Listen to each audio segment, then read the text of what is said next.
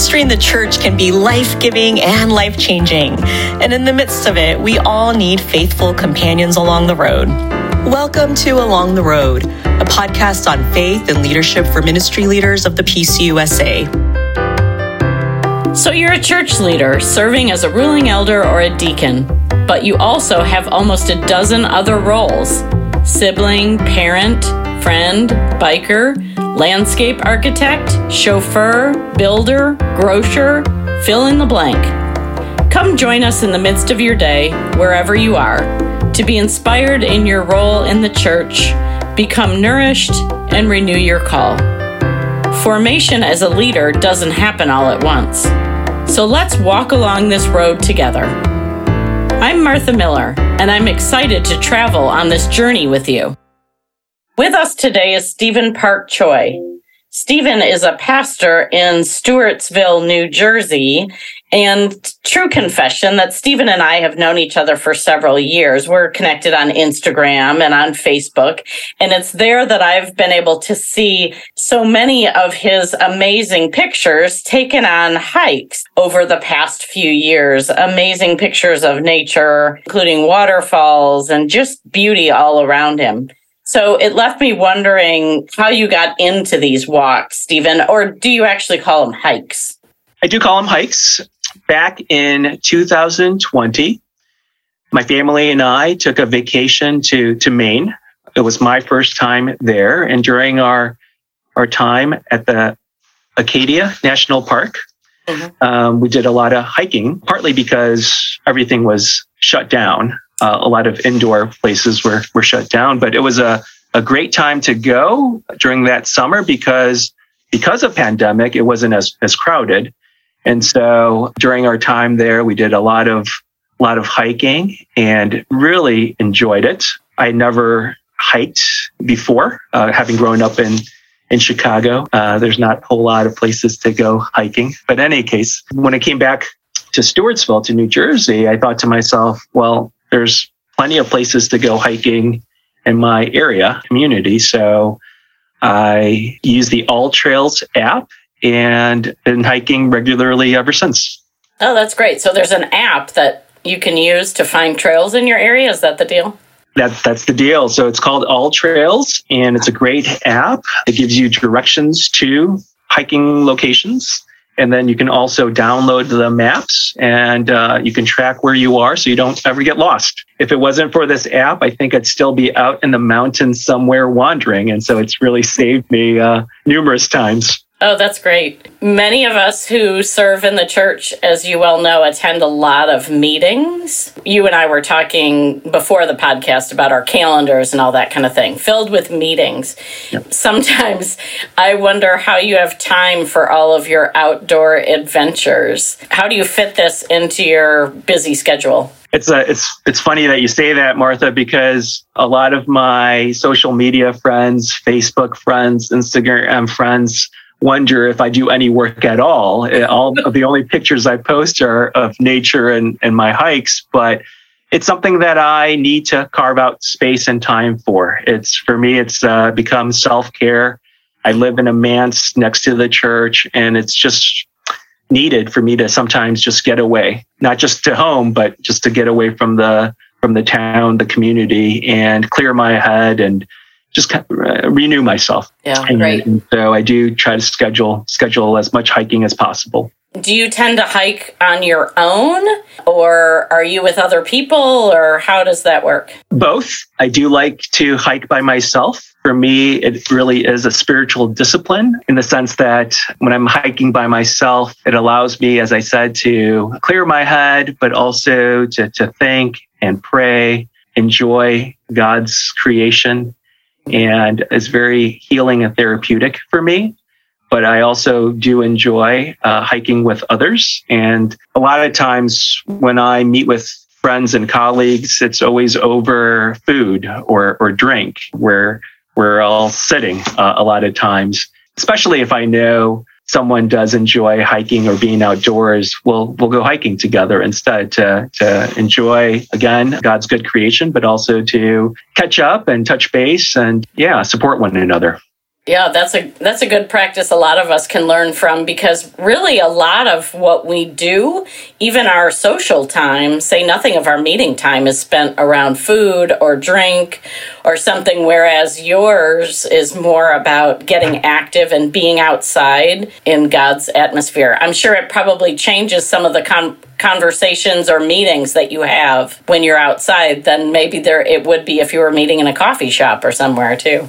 I think that when you are hiking outdoors, and the conversations are different, versus being on the phone or talking while you're looking at each other, because you're not really facing each other. You're walking side by side or behind, and one person's in front of the other. There's less pressure to keep a conversation going. So there'll be stretches where we're talking, and then there'll be other times where we're just silent as well. So the conversations are more natural, maybe, is what I'm trying to say. Yeah, that makes sense, that if you're sitting there talking to each other, silence is awkward. Right. Because you're just sitting there with a cup of coffee maybe between you. But it sounds like you're creating a little bit more space between each other and what that brings. That's a really great thing to think about. I hadn't really ever considered that before. So the other thing that I wanted to make mention of, you said, do I hike by myself or with others? So I do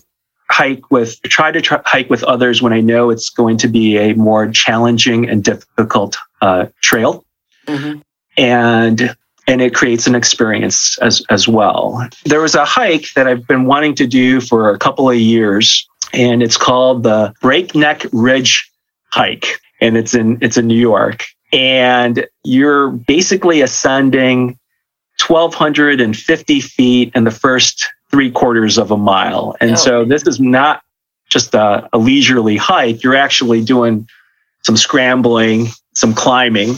And I've been wanting to do it. I turned 46 in December, and I thought I would do something special for my birthday. And so I took my youngest child, Henry, who's 12 years old, out of school, and we went hiking. And it was a tremendous experience, but there was something said about sharing that experience with someone. And I don't know if you could relate, I'm sure you can. When you experience something and you're by yourself, it's one thing, but sometimes when I'm in those places and situations, I think to myself, it would be great if so-and-so was here, or, my family was here, or I could do this with friends. And so it definitely made it more memorable as well. And I felt safer too, just in case something went awry. I had somebody with me. I mean, I think this could be a sermon in and of itself about if you're going somewhere that you're anxious about or that is dangerous, you take someone with you. Yeah. That it's not a place you want to be by yourself. And I love that not only do you take people with you, but that this is a place where you go and get closer to God as well. I think there's some really, really significant things happening there. And I'm really appreciative of you sharing this and being willing to talk to us about it. I've always wondered about all those awesome pictures that you post. So I might even feel differently when I look at some of those pictures as well. Sometimes, Martha, the pictures don't do justice. Oh, I'm sure. I'm an amateur. I'll admit this. I'm an amateur photographer. But that's also something that I found interesting as well, is that there are folks in my congregation and friends who aren't able to hike. And how much they've appreciated me posting pictures so that they feel included in that and they can experience the joys of creation as well. Going back to what you said, though, about sermon topics and going out together, I'm reminded of Jesus when he sent out his disciples. He sent them out in pairs, and there's something said about that, too. At my previous church, they actually had a group called Happy Hikers, and they would gather together. I don't remember if it was a week or every other week or once a month, but they would be a group of, it was, a wonderful ministry where people actually got together from the church and went hiking on a regular basis. And formed a group. It was so cool. Yeah. And they formed a group for that spiritual practice together. Right. Yeah. Lots of learnings we can take from what might seem on the surface as a simple hike. That's right. But lots behind it. Are there other things that you've learned through this time or things that you think might be important to share with folks who might be considering other ways that they can find places to be closer to God or feel God's presence in their life? I think there's a lot of lessons that I've taken away from. Some are obvious, some are not so obvious. Mm-hmm. So one of the things that when you're hiking, you look for are markers or cairns, mm-hmm. and you know that you're on the right track, by following these markers and cairns. Right. And you're closer to that destination than when you first started. So you know that you're on the right track. And so I think about, as people of faith, what are the markers, the cairns for us in our spiritual journeys? Mm-hmm. I also think about many of the hikes that I go on are well traversed. And so it's very humbling to think about how many people have walked these steps, these trails before me that have trailblazed, if you will. And you think about, for us Christians, that Jesus, following in Jesus's footsteps comes to mind. Mm-hmm. The cloud of witnesses. Absolutely.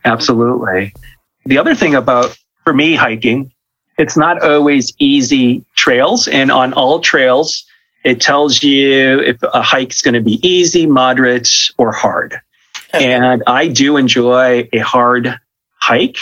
And sometimes as you're in the middle of this hike, you feel like you're not sure if you're going to be able to accomplish it. You're not sure if you're going to be able to finish it. Right. And what it's proven to me is that sometimes I am able to do something that I didn't think that I was capable of. Yeah. And so I think about my ministry life. Sometimes we go through challenging times, but it's given me a little bit more confidence in myself that we can get through it. We will persevere. And it's not always going to be hard, and just like any trail, it's a mixture of the steep incline, but then it also flattens out. And sometimes you're going downhill, but it's all part of the journey. And so it has given me a much broader perspective. Oh, that's great. One of the things that this has brought up for me, and I have the benefit of being able to see you as we have this conversation, which our listeners won't, but I can see you sort of light up as we talk about it and as you think about this practice that you have. And what it makes me think about is how you've been able to take something that you love and make it holy or make it into something other than just the ordinary, and how we can all learn from that about, even for those, like you said, who aren't able to hike, are there things that we love that we can use to help us grow closer to God? So again, one of those things that I think, like you're teaching me as we have this conversation, and I think our listeners can appreciate that. Yeah, so the question I would ask is, what are your passions? It doesn't have to be hiking, but what are your passions, and how can you tie that, connect that with faith? How can we grow closer to God, and how can you use that passion to also grow in our relationships with one another? Right. And one of the really big themes or purposes of this podcast is for those who are serving in church leadership roles as ruling elders or deacons, we have so many other things going on in our lives. That's obviously not our primary role. And so how do we find God in all of the things that we do and those other roles that we serve? How can that be a part of our journey? Are there other things that you wish you could say to ruling elders and deacons as a whole, now that you sort of have this group gathered that are listening to this podcast? Is there advice or things you would want them to remember? I think I just want to go back to what we were talking about is what is your passion, and how can you tie that into glorifying God, and loving your neighbors? It sounds pretty simple, but in my own small way, I feel like hiking has been to the glory of God in my life. And I feel like I'm much better for it because of it. That's great. That's wonderful. I really appreciated this conversation, and it kind of makes me, if it wasn't 9 degrees where I am right now, it kind of makes me want to get out and do some hiking as well. And I really appreciate all the connections that you've made. And I think a lot of us can really gravitate towards that, even if it's not about hiking. But So I've become obsessive with this hiking. It's taken on kind of a life of its own, Martha. And I actually purchased micro spikes so that I can hike on ice. Nice. There you go. There you go.